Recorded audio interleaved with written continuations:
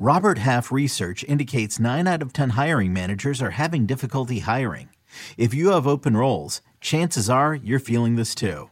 That's why you need Robert Half. Our specialized recruiting professionals engage with our proprietary AI to connect businesses of all sizes with highly skilled talent in finance and accounting, technology, marketing and creative, legal, and administrative and customer support. At Robert Half, we know talent. Visit roberthalf.com today.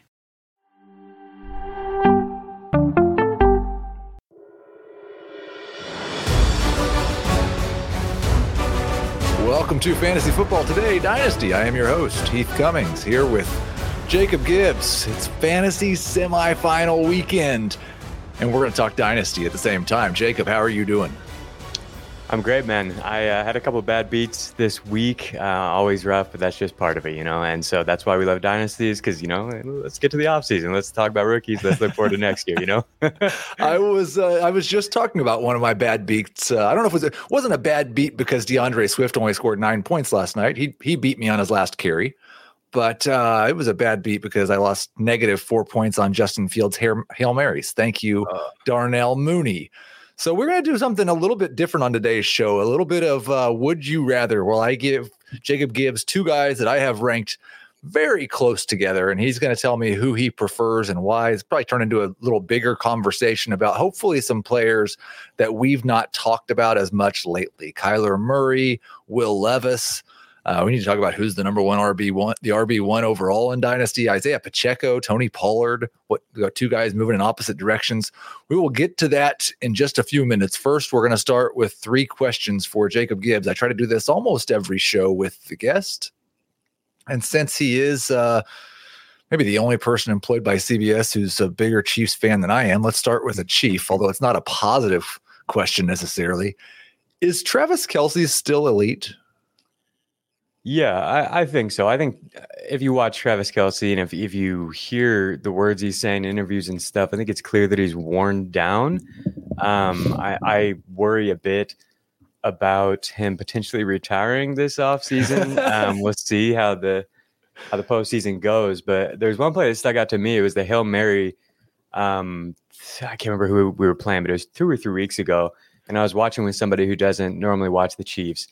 And they showed the replay of the Hail Mary, and Kelce just looks so hurt and slow as he's running. And the person who's watching, he's like, you wouldn't think watching this guy move that he's like a premier athlete. Like you would never think that he's Hall of Fame, best tight end of all time. And I think that's just kind of where he's at. But statistically, yeah, I think he's still there. It's been a bit of a slow finish to the season as he is dealing with injuries, and the Chiefs offense is dealing with a lot of issues, honestly. And it's so clear that Kelce, if you stop Kelce, you probably can beat them. So like, I don't know. I'm not too worried about it. What do you think? Well, we were talking about it on Sunday night's show. And the consensus opinion was that he is not tight end 1 next year. He's certainly not a round 1 pick next year. Mm-hmm. The thing that I struggle with, because I kind of have a thing with wide receivers, and I call this the Allen Robinson rule or the AJ Green rule, or the like pick your late 20s, early 30s wide receiver. When a pass catcher of that age looks washed, believe them. Now, there have been guys who have bounced back from looking like that. But I think you're probably right. I think it's either an injury or something. Well, we know he was injured, right? He doesn't look at all like he can't run like himself. Yeah. And he's going to be 34 years old next year. And so I think for sure from a dynasty perspective, like I can go through this list and you tell me if I'm wrong, but we'll talk about who should be number 1 a little bit later. But I can't rank Kelce ahead of TJ Hawkinson, who's 7 years younger, or Mark Andrews, who's 6 years younger, or Trey McBride, who's 10 years younger, or Sam Laporta. And I think it's a real question whether you rank him ahead of Kyle Pitts or Dalton Kincaid at this point. Yeah, I think that's totally fair. Which is, it's tough for the Kelce, managers, because we knew that coming in that this drop off was coming, but it still felt like you had to draft him as the tight end one going into this Right. year because we haven't seen it at all. But I do think that we're there now. But I do think that it's entirely possible that he gets right this offseason, goes into next year healthy, and is still 95% of the guy that we'd seen 2 years ago. But if you're thinking like there's some leagues that don't have trade deadlines right now, I know I was trying to trade him before the trade deadline in our Baked Burger Dynasty League, and the best offer I got was the first pick in the second round of next year's rookie draft. And I couldn't quite take that, and now I wish I would have. Because I don't think you're getting anything better than that now, and I wouldn't give up anything better than that because I think what you said is right. There is still a chance that Travis Kelce bounces back next year and looks like Travis Kelce. I think there might be just as good of chance that Travis Kelce doesn't play next year. Yeah, I think you're right. Yeah, right. There's a lot of unknown here for sure. Exactly. Okay, let's get to question number 2, and it's one you've already told me that I hate this question, which makes me feel great as a host because I did a good job. Who are your top 3 rookie wide receivers right now? I hate this question, but it's a good question. It's a damn good question. It's one that needs to be posed because I think this feels so backwards. But I think all 3 of the guys that we had going into the year, most people's consensus was Jackson Smith and Njigba, Quentin Johnson, and Jordan Addison. I don't think any of them would be my top 3. Of that bunch, I think I would put JSN at the top and potentially in the top 3. But honestly, if you just look at it, like Smith and Jigba's metrics, everything, all the underlying stuff, and compare it to like Josh Downs, it's almost identical. And most metrics favor Josh Downs from this year. And I think they've had pretty similar circumstances in terms of offensive environment. You disagree there? I would disagree a little bit with that, just because I don't think playing alongside Michael Pittman is equal to playing alongside DK Metcalf and Tyler Lockett. In terms of target competition? Yes. Is that what you mean? Okay.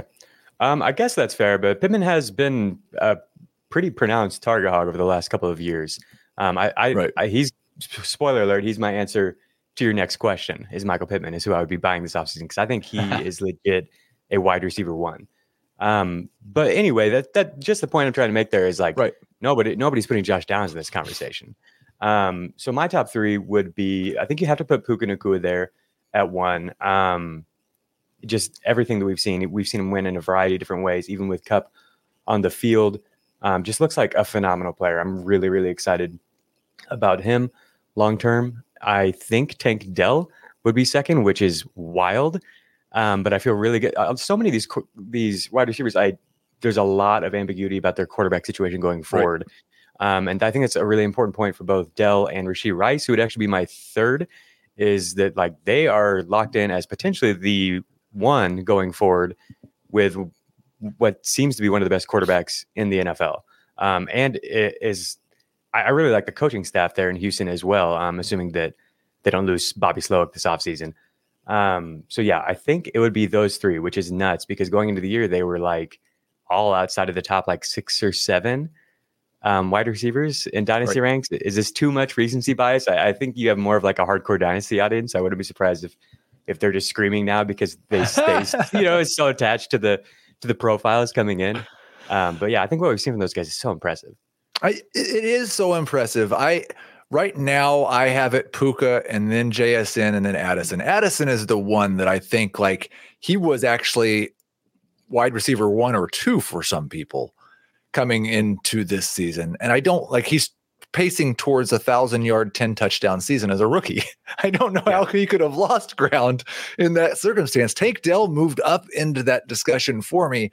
I might be overreacting a little bit to the injuries, but this is a guy who, like, the one question was, he's half the size of a normal football player, not literally, obviously, and he suffered a broken leg. Like, does his team feel confident enough in his ability to stay healthy that they don't draft another number 1 wide receiver in this year's draft? So I do that. The other thing I would say is, amongst my dynasty wide receiver rankings, there are now 6 or 7 wide receivers, rookie wide receivers in my top 25. Yeah. Which is fantastic. Like, what a class, right? I know. Like, this was supposed to be kind of the letdown class compared to the receivers that we've had over the past few years. But no, again, just super, super fun and all kinds of different archetypes of receivers here. And Quentin Johnston is not one of those, so he actually fell out and 6 guys ahead of him. But you said Michael Pittman is the guy that you are buying this offseason. So I said there's 6 rookie wide receivers in my top 25. Pittman is number 25. So I've got 6 rookie wide receivers ahead of him. Am I too low on Pittman? Are you buying at that cost? Yeah, definitely buying at that cost. I think that's why I had him as the buy, is because I think people aren't quite sold on him because he's had opportunity and hasn't turned in any like monster fantasy seasons. But yeah, man, he is 6th this year in target per route run rate. Completely just been a target hog in that offense. That's what we saw last year as well. And I think I really think that this offense has a chance to take a step into the top tier in 2024. I really believe in Shane Steichen. I'm excited about what we saw from Anthony Richardson. My guy Matt Harmon from Yahoo Fantasy Reception Perception just loves Michael Pittman. Before this year, Matt ranked the top receivers under the age of 25 in terms of just actual on-field competence, not for fantasy. And he had Pittman ahead of guys like Amon-Ra St. Brown, which just shocked me because he, of course, loves Amon-Ra St. Brown. How do you not? If you watch all his routes, like if that's your job to watch routes, like it doesn't get much better than Amon-Ra St. Brown. And he had Pittman ahead of him. Yeah, I think he might have had him ahead of Devontae Smith, so like Matt, isn't 100% going to be right because nobody is. This is a hard thing that we're doing here. But, he's been pounding the table for Brandon Ayuk, Nico Collins, all these guys that I also like. When I look at their data, I'm like, man, this looks like a legitimate, like potential wide receiver one that's just in a bad situation. And then we see that, eventually come around, not always. And so that's kind of where I'm at with Pittman, is I think he might be the next Brandon Ayuk type of player where like a mega breakout is coming. I think the Ayuk one is really interesting because we were just talking about this on Sunday night on Fantasy Football Today, the big show, we'll call it that, about how like it was a month ago that, see, Brandon Ayuk is the clear best wide receiver in San Francisco. Deebo Samuel's gone. And now the last month it's been Deebo time again. Yeah, and I don't think that has anything to do with Ayuk necessarily. I don't think they're mutually exclusive. I don't think anything that we saw from Ayuk is like invalidated by what we've seen from Deebo. I think it's just like, wow, Deebo is here to remind us that he's really, really good when he's healthy. Right. And that's cool. I do think the Pittman one, you get to this point, he's a 26 now. And we've not gotten a wide receiver one season from him. Mm-hmm. And the profile the last 2 years looks a lot like a guy that everybody else has kind of been higher on than me because he's so good at earning targets, Deontay Johnson. He's earning an insane amount of targets that makes him look like a number one wide receiver. And whether it's because of quarterback play or whatever, the production on a per target basis is pretty mediocre, maybe even mid, you might say. So I do have a question for you because you mentioned the Richardson and being excited about that. If Anthony Richardson had started every game this season, would Michael Pittman's stats look better or worse for this season? It's tough to say because we really don't have a significant sample size on Richardson as a passer. I would say he would probably have fewer targets and potentially fewer like PPR points, but I do think there's a much higher ceiling available to him with Richardson. They were starting to let Richardson really push the ball down the field. The deeper he got into the season, I think that was exciting for Pittman. I think also we would see even more RPO stuff incorporated into the offense. And so there's a lot of research that's been done by Ben Gretsch and JJ Zacharias. And we talked about it this summer on FFT about how concentrated target shares can become in heavy RPO offenses. We saw this in Philadelphia with Shane Steichen, and now he brings it over to Indy. And I think, so it's possible that, the total target volume and route run volume is higher because of the style of offense that they're operating under Gardner Minshew. But with more RPO stuff, we have the potential for similar type of target concentration with more downfield looks as well with Richardson. Right. And I think more touchdown scoring opportunity as a whole with the offense. I think it would be really interesting just because like he might be the type of guy who doesn't look quite as elite in terms of the targets that he's earning, but I think you're right, maybe more efficiency. And so how people would view that in terms of do they think that he is more talented because the actual efficiency looks better on a per target basis? Maybe so. I'm not sure. Like they might be wrong either way. So where do you have Pittman in your dynasty rankings? I haven't updated Dynasty rankings, but I think he would probably fall in the 15 to 20 range. Okay. Yeah. So I'm going to go through a few guys that I've got ahead of Michael Pittman, and you just you tell me who you'd rather have, Pittman or Nico Collins. That's exactly who I thought at first. I think that I would take Pittman, but I do think that there's more upside with Collins. Pittman or Tank Dell? Same exact answer, I think. Pittman or Deebo Samuel? Pittman. Wow. Yeah. That is just absolutely. That's the thing, I think, that like this disconnect for me between what Deebo has done 2 of the last 3 years in terms of fantasy production and efficiency on a per touch basis versus what Pittman has done on a earning targets but not turning those into fantasy points. I think that nexus in between those 2 guys, we could probably just spend an entire show on. Pittman or DJ Moore? I think that they're basically identical. I think I would lean towards Pittman because I feel a little bit better about his offensive environment. I don't really know what's going to happen in Chicago. So you said Pittman over Tank Dell. So you're basically taking Pittman over every rookie besides Puka. Yeah, the more that I'm thinking about it, Pittman would probably be like a top 12 or 15 receiver for me in Dynasty. Okay.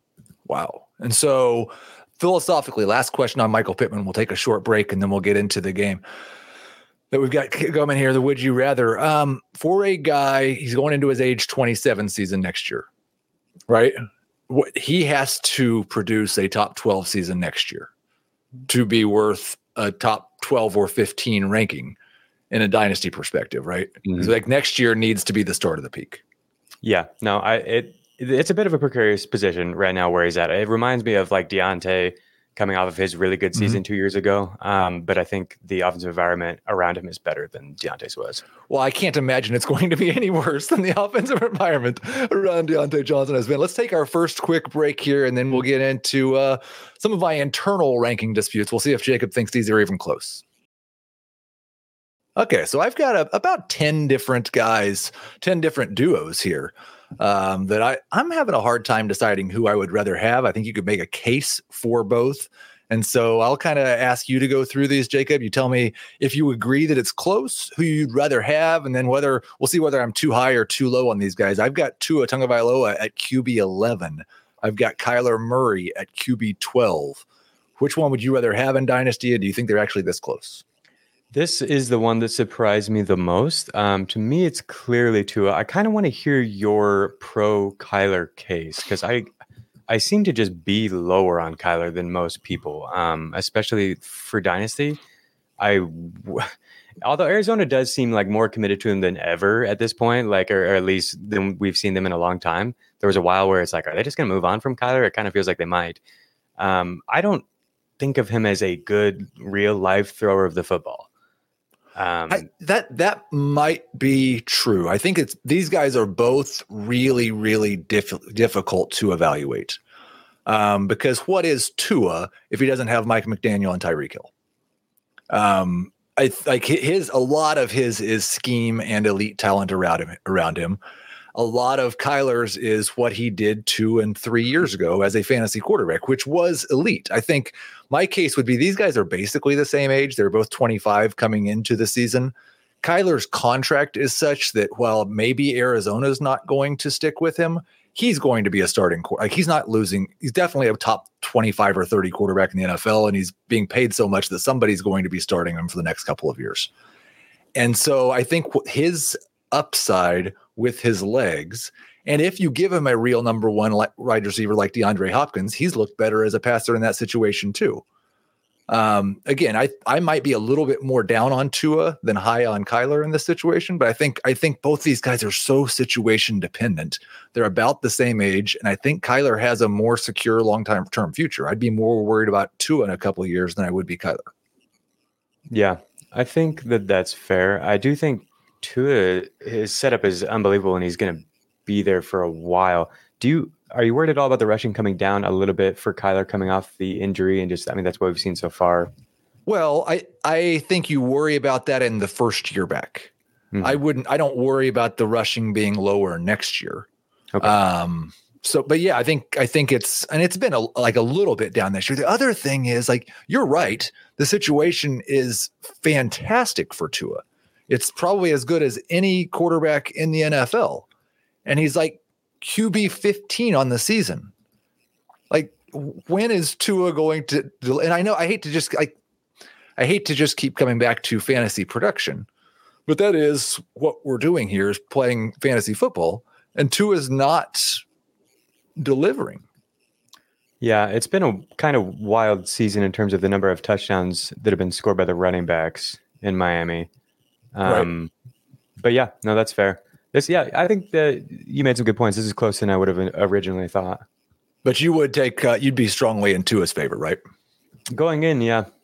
I've had a tough time evaluating Kyler. Both these guys, like you said, are just pretty complicated. Right. Yeah.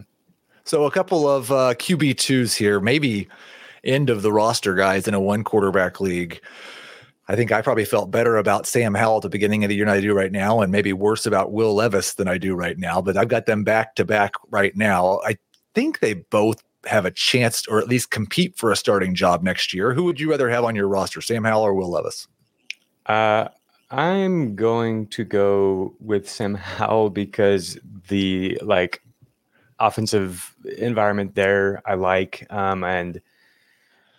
but really, like, these guys are kind of the Spider-Man meme to me. Like, I dug into their stuff a little bit more, and it's just, I don't like, they're both taking sacks at like a league high rate, pretty high off target rate for both of them. Howell's is actually higher on a lower average depth of target, which does stand out. And then there's the 15 interceptions as well. So I get it if anyone prefers Levis. There's more investment with Levis and everything.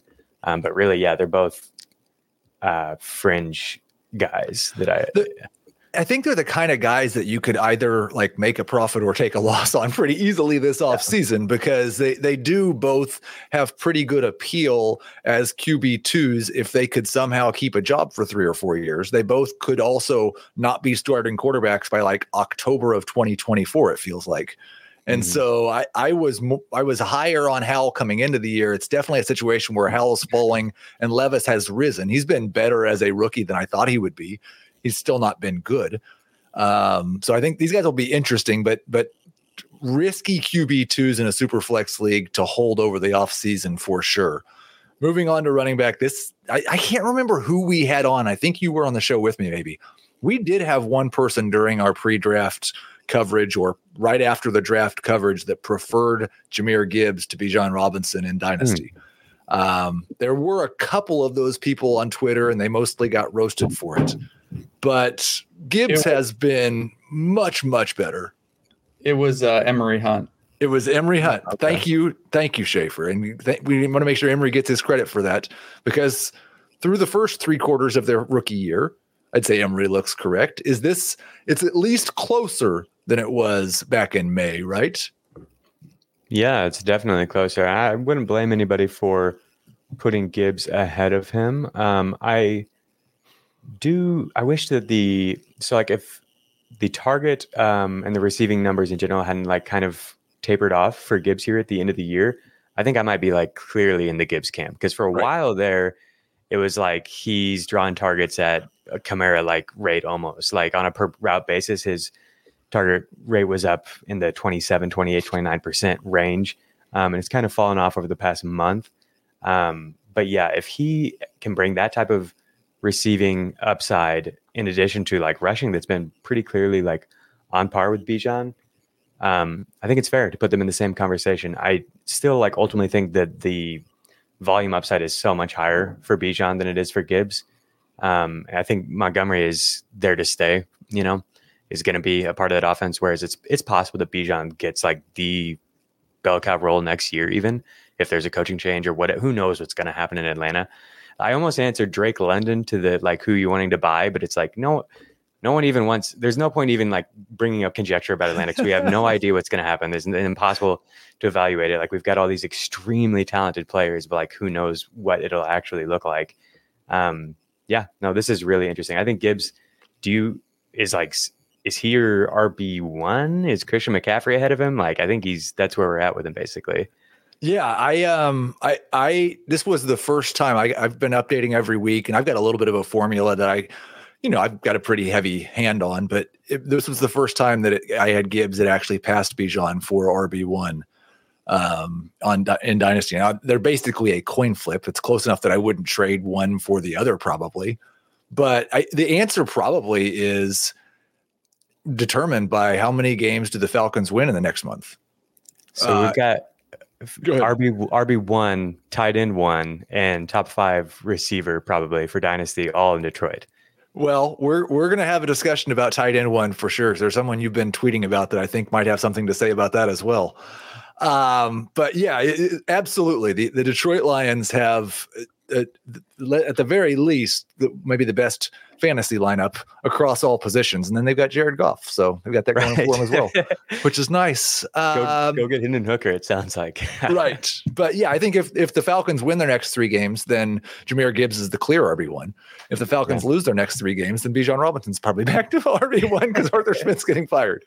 We've got another running back duo inside of my top 10, Travis Etienne versus Devon Achane. I think Achane is one of the more difficult guys to rank and really project for next year because it's so difficult for me to believe that he's going to be a feature back.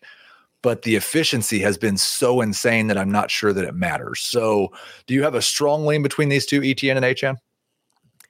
Yeah, Achane, I wish that we had a larger sample size on him, man, because every metric that we have just jumps off the page. Obviously, we've got the big plays.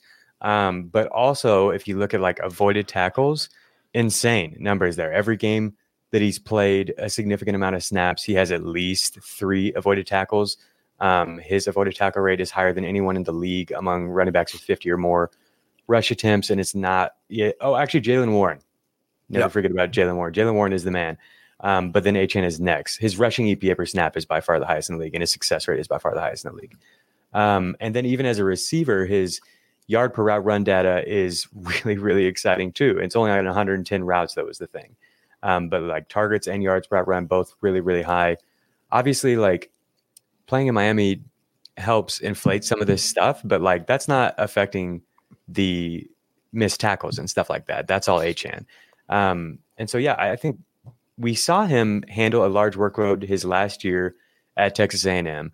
But his efficiency did drop off in that year. So prior to that, when it was him and Isaiah Spiller splitting the backfield, Achane was doing this stuff where he's just like breaking advanced metric models and everything else.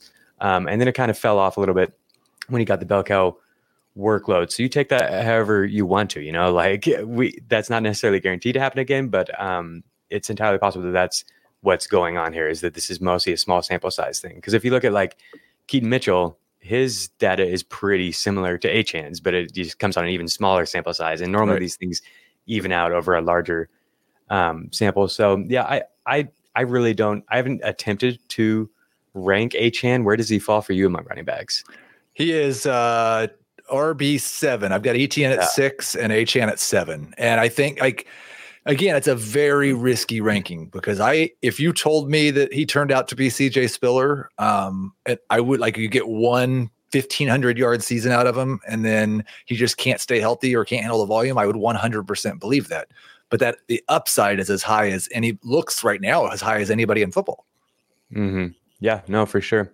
And then, so Travis Etienne is the guy we're comparing him to here. It's been another really good year for Etienne, I think. It's the offensive line in Jacksonville has been so bad, so hard to find lanes behind. So last year, Etienne averaged 2 yards before contact per rush. This year, it's 0.86. It's just abysmal there, man. Right. And like, if you look at avoided tackles, he's been one of the best in the league. Like I think Etienne is doing about everything he can. And so like the point I want to bring up is like, he's had some luck with touchdown variance, I think. But it's not anything outrageous like Raheem Mostert. But Etienne is the RB3 in fantasy, even in a kind of dysfunctional offense this year. And it's possible that I think Jacksonville's offense gets a lot better. I don't know if they can shore up the offensive line in 1 year or if it's a coaching issue or what needs to change. But like there are some pieces in place here. And yeah, I think just seeing him do this year, to me, I think you've got to take him over Achane, even though there is, massive upside with Achane. Because we've already seen the upside for ETN actually come to fruition. Right. Yeah. No, I think that's right. That's why, like I said, I've got ETN one spot ahead. I'm going to derail the conversation for just a second. We'll get back to the game, but you said something about Jacksonville, and this has kind of been an ongoing conversation on the show as well. A guy that I have behind Tua and Kyler Murray that probably will get me killed in a lot of dynasty circles. It's Trevor Lawrence. Wow. But it seems like you're still, like you said, they've got the pieces, some pieces, I assume, because Calvin Ridley's not guaranteed to be there next year, that the piece that you're talking about is Trevor Lawrence. You still feel confident that we're going to get elite fantasy production from him at some point in his career? I don't know if he's ever going to be an elite fantasy producer necessarily, but I do think he can, facilitate a high-powered offense. So if he gets huge touchdown totals as part of that, then yes. But I think that's basically where it has to come for him, because I don't know if under the current regime he's ever going to have huge passing volume numbers, and he hasn't rushed in the way that we would have liked. So for fantasy, I get it. I think it's fair to move him down. It seems wild to move him just because of how high people have been on him. I've been lower on Lawrence as well. So if I actually had updated my dynasty rankings, he might fall into the same range. But you have him 14 or something, you're saying? Yeah, I think he's 14. Wow. Yeah. But no, I think and you mentioned the touchdowns. That's the thing. And I agree with the idea that something could click at some point, but it's pretty much been a steady thing throughout his career. And we see this with young quarterbacks all the time, especially rookies often have really low touchdown rates, often struggle in the red zone. And that was really true for Trevor Lawrence. It's just remained true. He's been had so much more success between the 20s than he has when he gets into the red zone. And some of that seems this year to be really bad luck. How many times has Calvin Ridley caught a ball in the end zone with 1 foot out of bounds, or not caught a ball right at the boundary, or Lawrence has just missed someone? And so I do understand the sentiment that, Trevor Lawrence next year is just going to have regular touchdown luck. I'm just not sure it's luck. Yeah, no, I think that's fair. I think it's totally fair to worry about him a little bit. But yeah, I guess my point is we've already seen, I think, kind of the worst range of outcomes here for Jacksonville. And within that, ETN finished as the RB3 in fantasy. Exactly. Yes. Yeah. I think ETN is the piece I think they definitely have. Let's get back to the would you rather. We're about halfway through. One more running back duo.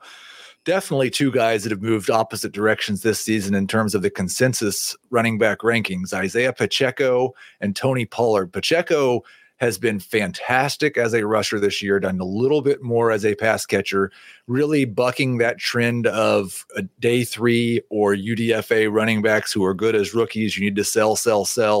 He did not go the way of Dameon Pierce. He's still, though, the Chiefs have very little invested in him. I don't know how much security he has next year. I don't know how much security Tony Pollard has for a feature role next year. He'll be a free agent.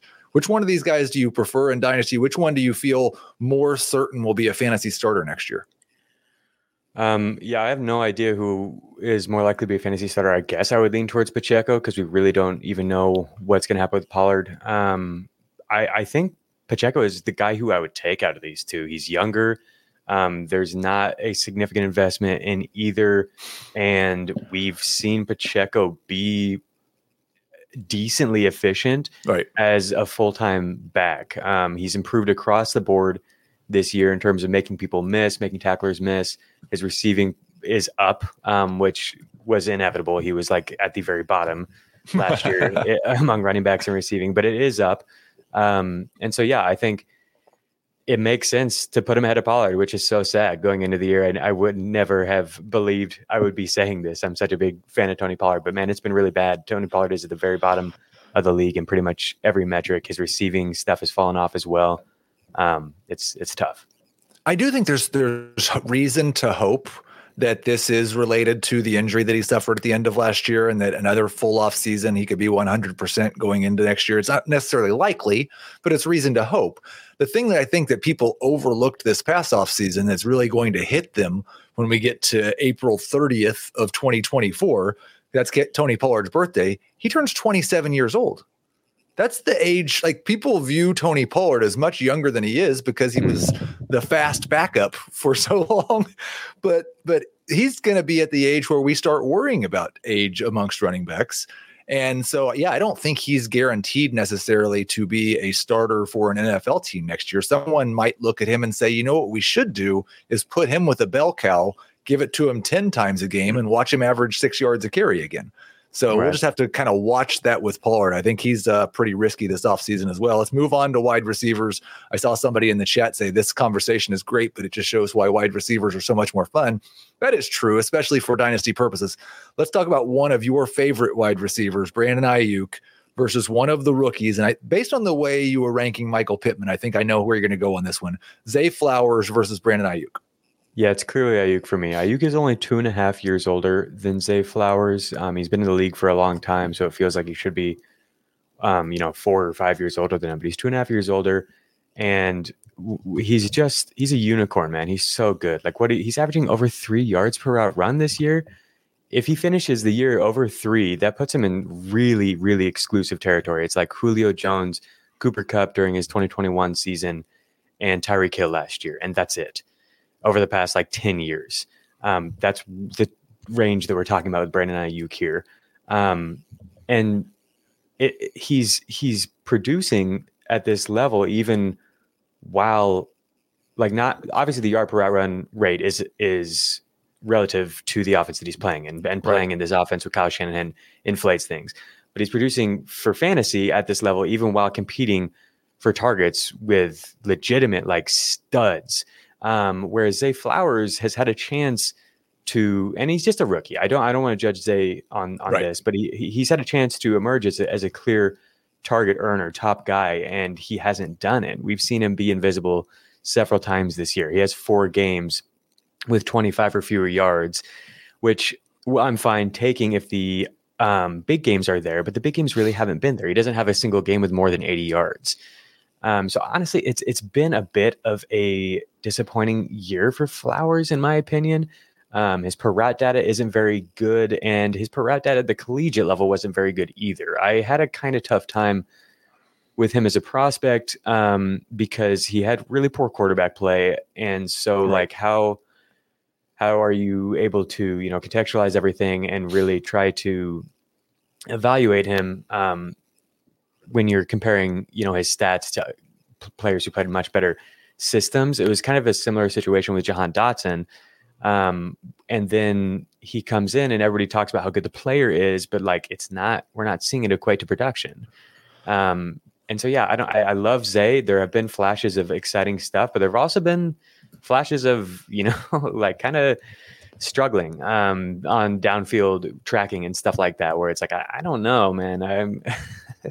I'm not so sure that this is going to be a fantasy superstar at any point. Whereas Ayuk, we're there, we're seeing it. This is real. Yeah, I think it's interesting because Ayuk is an advanced stats superstar for sure. I don't think he's probably going to finish this season as a top 12 fantasy wide receiver. I did wonder when you said Julio, was that Julio with Shanahan? Yeah, it was all the Atlanta years. He had 3 years over 3 yards per route run. So basically, the wide receivers who have averaged more than 3 yards per route run are playing either in a Kyle Shanahan offense, a Mike McDaniel who just left Kyle Shanahan offense, or a Sean McVay offense. It's true. Yeah, that's a good point. and I think that's interesting because we've got 1 year of Ayuk left in San Francisco for sure. And then they're going to have to make some choices in terms of what they're going to do with their roster. But Ayuk is remarkably efficient. He's turning into the star that people thought that he would be, but it's almost like the efficiency that he produces is at least somewhat a product of the offense that he plays in. But also that same offense, because there's so many weapons and because they run so much, is holding down the counting stats that actually turn into fantasy points. Right. Yeah. But I think it's possible that he gets out of this offense at some point and like does a Stephon Diggs type of career arc Right. where it's like, okay, here he is. Like we knew this was possible. And now we get 3 straight years of top 5 production. I also think that the Zay Flowers, like at the end of the year, back of the football card stats are going to look very, very, very similar to Brandon Ayuk's rookie year. Now in a different way, but Ayuk was 60 catches, 748 and 5 touchdowns as a rookie. Flowers, I guess, already has 65, 680 and 3 touchdowns. So it's going to be very similar what those two did as rookies. Let's move to another wide receiver duo here. I did have Flowers ahead of Ayuk. It's just one spot. I figured that you would favor the Ayuk side. Let's talk about Rashee Rice versus DJ Moore. I know you always want to talk about Rashee Rice. This is a guy that you were on in October. We were talking about Rashee Rice's per route run data and kind of, are the Chiefs gaming the per route run data? Is that what's going on? Well, Rice is finally a full-time player. He might be the number one option, not just the number one wide receiver for Patrick Mahomes. He might be the number one option moving forward for Patrick Mahomes. Going up against DJ Moore, who has finally broken out with Justin Fields, but obviously a couple of years older than Rice. Which one of these guys would you rather have in Dynasty? Yeah, I would lean towards Rice. But yeah, I mean, like, so Rice already has averaged more yards per run than DJ Moore this year, which is pretty wild to me when you look at the respective average depth of target. 4.3 yards for Rice, 11 yards for DJ Moore, and Rice is averaging more yards per route run. Is that a product of the first half of the season when they were kind of only playing Rice when they intended to throw it to him, and DJ Moore is a full-time player? So I don't really think so. Like, where would be a good cutoff point for Rice? I think the past month. Yeah. Are his yards per route run steady over the last month compared to what they were at the beginning of the season? Because it looks like it to me. Let me just pull this up on True Media real quick. Yeah, no problem. And go ahead. Since week 12, 2.6 yards per route run, Wow. which is elite. That would be 6th on the year. And he's pretty much been a full-time player since week 12. So no dip in that at all. We've seen the production come up. I mean, you look at the full season stats, and this is not even close. DJ Moore's been much, much better than Rashee Rice in terms of fantasy production, in terms of yards per game, in terms of any way you want to measure it. But then when you get down to the more granular stuff, Rice has been elite. Yeah, I do wonder like what the role will look like if we are going to see an expansion of his role at the collegiate level. For what it's worth, this was what Rice did when he was at his best. He was a catch and run guy who worked from the slot, which is a bit strange because he's a big dude. He seems like somebody who could work from the perimeter. He's a rangy athlete, and then they moved him to the perimeter, and he wasn't as good in terms of efficiency. I think he was dealing with an injury. Playing through an injury during that season. So take that with a grain of salt. It's possible that he could move into that type of role and succeed, but we haven't seen that really at all. Like, he has topped out at 47 air yards as a single game high all year. So really not being used down the field at all. I mean, he's Juju, right? Like, I say that, and people are we're going to envision current Juju with one knee who can't run, or last year, but you remember elite Juju, the first couple of years of it, like that big slot role that really probably needs somebody else also drawing coverage as well. He seems to, hopefully he stays healthier and his career takes a better path than Juju's did, but there's a lot of similarities between these two guys, isn't there? There definitely are in terms of the way they're being used. They're good, after the catch guys. I will say that Juju was often dependent on zone matchups, and I do think that's where Rice is at his best, is finding holes in zone. But he does have pretty encouraging data against man coverage, against single high safety coverage, stuff like that. I thought maybe it would just be like he's just beating zones, but he's been able to get open in those types of situations. And just looking at his data compared to Juju, it's better than young, early career Juju. Like, his yard per route run rate this year is better than anything we've ever gotten from Juju. And I think I saw somebody commenting about how much better DJ Moore has been than Rashee Rice. A lot of times what Jacob's talking about are rate stats that are based on a per route run, not the fantasy points per game, not the receiving yards per game. So Rashee Rice obviously hasn't been better than young Juju in terms of fantasy production. He had a 1,400 yard season, but you're saying in terms of per route data, Rice has been better. Yeah. It's got one more wide receiver duo. And I think these guys, I would have not said this about one for sure coming into the season. But when we get to April and people are having to cut down rosters to make draft picks, either one of these guys could be on the chopping block, especially in shallow leagues, dynasty leagues. We've got Jameson Williams versus Jahan Dotson. When we add the rookie wide receivers, there's probably going to be 5 or 6 of them that come into the rankings ahead of these guys, which might push them out of my top 40. Which one do you prefer to hold on to? This is tough. This is really, really tough. Both these guys, I think, bring a lot of upside, hypothetical upside in terms of like the talent and the potential role that they could fill, but we have not seen either of them succeed. I think I almost kind of want to lean towards JMO because we haven't necessarily seen him fail. Whereas Dotson, we have a pretty large sample size of him like not being productive at this point. Right. Also, this might just be recency bias because did you see the move Jameson Williams put on the sideline this past week? Holy crap, man. I saw that and I'm like, there it is. Like that is the guy that we saw at Alabama. Like he's so electric. He does stuff like that where it's like, whoa, the defender totally thought he had the sideline closed off and it wasn't even something he had to worry about. And JMO just moves differently. Dotson, man, Dotson has almost 1,000 routes in his career at this point and has just not produced. It's a very large sample size and he has a 15% target per route run rate on those routes. He has just one game with a target share above 25% in his career. It's the group that he would fall in terms of first 2 years of a career data is really, really ugly. There are a few, Devontae Adams, okay, and DeAndre Hopkins had a bad rookie season. Like occasionally there are guys who end up bucking that trend, but like, I don't know, man, it's really hard to bet on this profile. But if you do value like Matt Harmon and what he says, he totally believes in Jahan Dotson. I think he's one of the biggest guys, right? Still pounding the table for like Jahan Dotson is a stud, is a very good player. It's just been, the target distribution has been very weird in Washington this year. Yes. There's no way around it. Like it's been what we saw from Bieniemy and the Chiefs offense, but even more spread out. And so that makes it hard for any player to see, I said he only has one game with a 25% target share higher. Like McLaurin would be in kind of the same boat. He has a few more, but not much more. What do you think on these guys? They're so hard to make sense of. Yeah, I currently have Williams one spot ahead of Dotson. I was a big fan of Dotson coming into the year. Been really disappointed, but I think you were right. It's the offensive environment that would be more conducive to a potential breakout next year for Jameson Williams.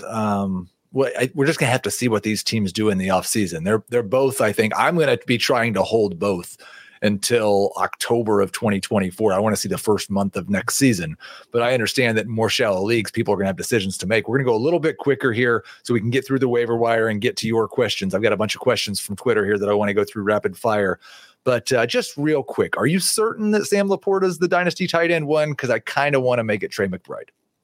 So again, this might be recency bias because like we just saw this huge game from Laporta and there were several plays in the game where it's like, my gosh, this guy moves differently. I texted a friend of mine and she's not a huge football fan, but she has Sam Laporta. I'm like, do not trade Sam Laporta. People are going to be trying to trade for Sam Laporta this offseason in our dynasty league. Don't trade this guy because this guy does stuff that I haven't seen a young tight end do unless they were, destined to go on a date a mega pop superstar. Like this guy is different, man. And his per route data is really, really impressive as well. And so we're comparing him to Trey McBride because what Trey McBride has done this year is absolutely insane. Trey McBride has a higher target and yard per route run rate than Travis Kelce. If you look at, per route data, he's the best among all tight ends and is coming in an Arizona offense that has been totally inefficient. But Sam Laporta is not far off of those marks, and it's his rookie year, and he's competing for targets with Amon-Ra St. Brown and Jahmyr Gibbs. Like this offense has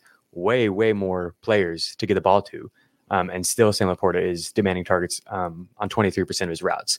Whereas like McBride really struggled as a rookie, which is not unusual for tight ends, but like look, what's unusual is what Laporta is doing as a rookie. Yeah. I think I love both these guys. They're definitely my top two. I currently have Laporta 1 and McBride 2. but I don't have a strong feel on that. I think either one of them could be the best tight end in fantasy. If people forget about how great, and you were highlighting this on Twitter, how incredible McBride was in his final year of college as well. He made a couple of catches. I was unfortunate enough to be watching a lot of that Arizona game yesterday. He made a lot of catches that if he had been in prime time like Laporta was, we might be a little bit more excited about him in that game. So let's run through the deep waiver wire just real quick here. You can kind of tell me if you have any interest. We just like to do this because I know there's people in their semifinal matchups that all of a sudden are looking for something. Taylor Heineke, 10% rostered, will be starting for the Falcons. It wasn't great the last time that we saw this, but it is a good matchup against the Indianapolis Colts. He is in the dome. Are you starting him as a QB2 this week? I think so. There are so many backup quarterbacks starting this week. And I think he's near the top of that range just because of all the, game environment stuff that you pointed out. And I think we'll see Atlanta be more aggressive through the air this week after what happened last week. Last week was an embarrassment. Right. Yeah. I think I would still prefer Nick Mullins because he has Justin Jefferson and Jordan Addison and TJ Hawkinson. But yeah, Heineke is definitely an add and maybe a start in a super flex league. Chris Rodriguez is 4% rostered. I don't know what happened with Washington. What seems like happened is they tried to make Antonio Gibson the guy again, and then they remembered that they hate him.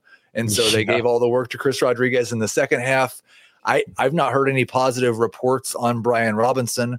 So if Robinson's out this week, the Jets have been easier to run against than they have been to throw against. Would Rodriguez be a decent flex option?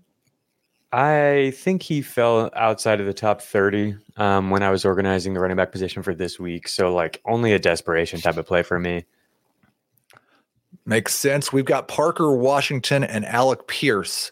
Washington at 9% rostered, Pierce at 6%. Zay Jones has suffered another injury. We don't know if it's going to be Trevor Lawrence or CJ Beathard, but I think Parker Washington should be rostered in more than 9% of leagues anyway. I really think he fits that Christian Kirk profile very well. And part of the problem they were talking about on the broadcast was that Trevor Lawrence hasn't been looking for him like he was Kirk because Washington's open. Mm-hmm. That's a guy I definitely want to add. And then Alec Pierce, obviously, probably going to get a little bit of a boost if Michael Pittman can't play this week. Yeah, I like the spot for Washington a lot. That Tampa Bay secondary has just been bleeding fantasy points to receivers. Who's Indy playing? Atlanta?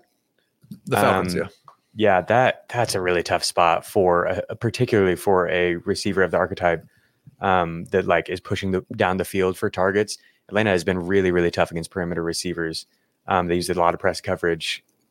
He could get open down the field for a few looks, but I think that's a desperation play as well. And then Tucker Kraft's 9% rostered has been pretty decent the last couple of weeks.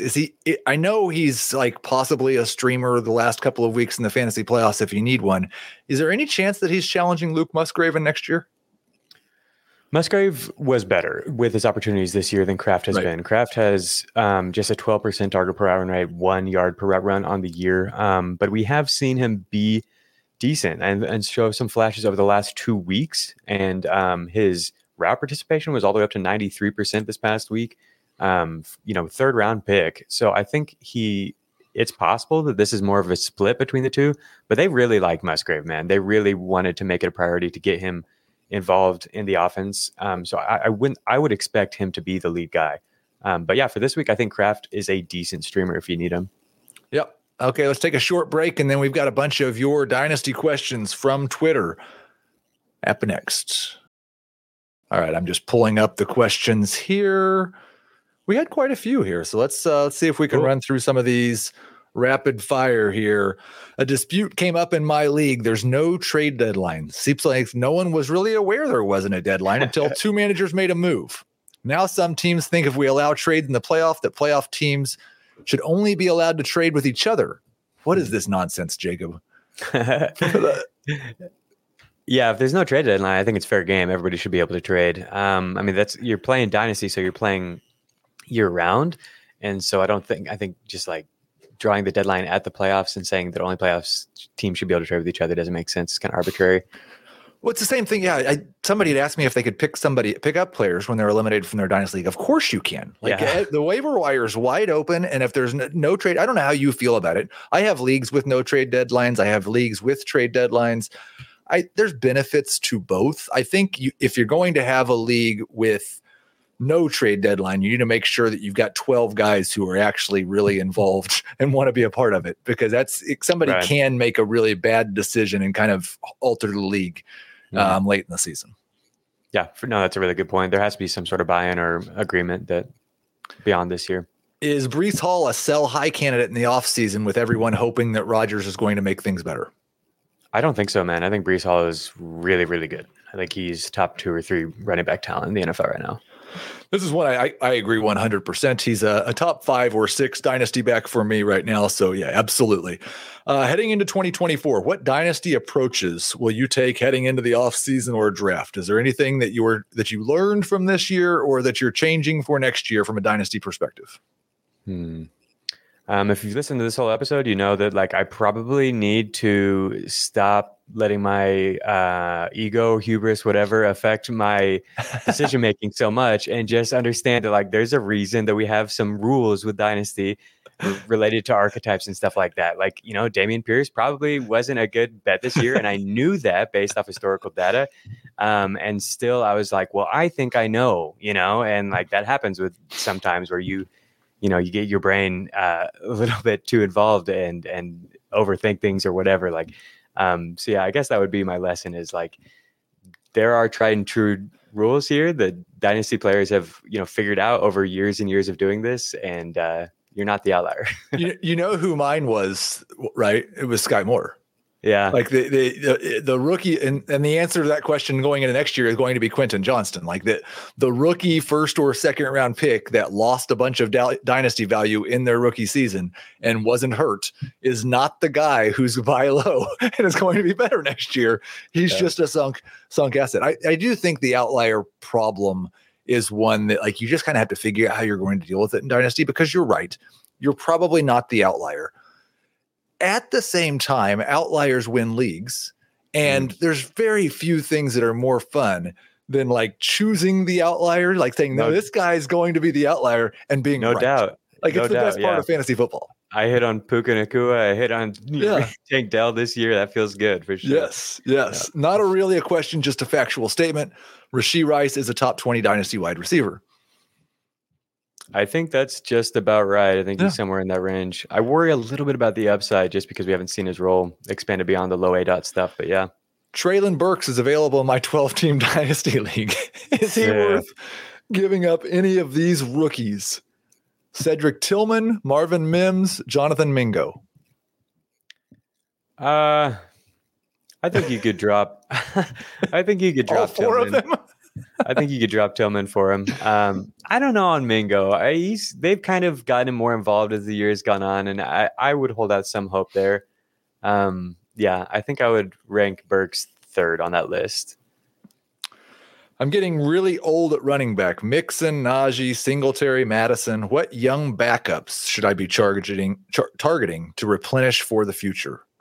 That's a good question. Do you have anybody off the top? He said that he offered a 3rd-round pick for Chase Brown. Chase Brown's who came to mind, yeah. That would have worked a lot better about 3 weeks ago. Right. Somebody saw Chase Brown run real fast. Right. I think what I would say is, it depends obviously how strongly you're competing, but you don't have to have running backs in the offseason. Mm-hmm. I don't think I'm targeting any of those guys. I will be churning the bottom of my roster with backup running backs. I'm probably going to start a Zamir White this week in a dynasty semifinal that I'm favored. Get those guys, but I'm not giving up draft assets for them, especially in January and February and March. And if I have to trade for a running back, I would like to do that is right at the trade deadline. So, but then I know who's healthy. Yeah, I think that makes sense. Jaleel McLaughlin is a guy that has really impressed me this year that you might be able to get cheap because he never actually really did anything big. Kendre Miller, if you're into that, if that's somebody you like going, if that's, I wasn't super into his profile, but if you were, He had a quiet rookie season, so you can maybe get him for cheap. No, I think those are good. I wonder, do you have any faith at all left in Tank Bigsby? It has been about as bad as it could have been, and I didn't really get it going into the year. From a profile standpoint, he seemed about as mid as it gets.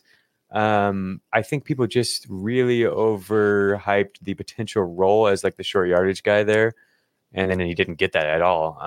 So yeah, I don't know. No, I guess is my answer. Yes, that's pretty much how I feel as well. I don't think the rookie running back who's done nothing is quite as bad of a bet as the rookie wide receiver who did nothing with opportunity, but still, Bigsby's been awful. And so I wouldn't be surprised if they're looking for a different. They've already replaced him with Dearness Johnson this year. Right. That is going to do it for today's episode of Fantasy Football Today. Dynasty, Gibbs, thank you so much for being here. I'm going to talk to you a lot this offseason. I am looking forward to the stuff we've got coming in 2024. Thank you to everybody who listened. Please remember, subscribe, like, rate, review, anything you can do to support us. We do appreciate it, and we will talk to you next Tuesday.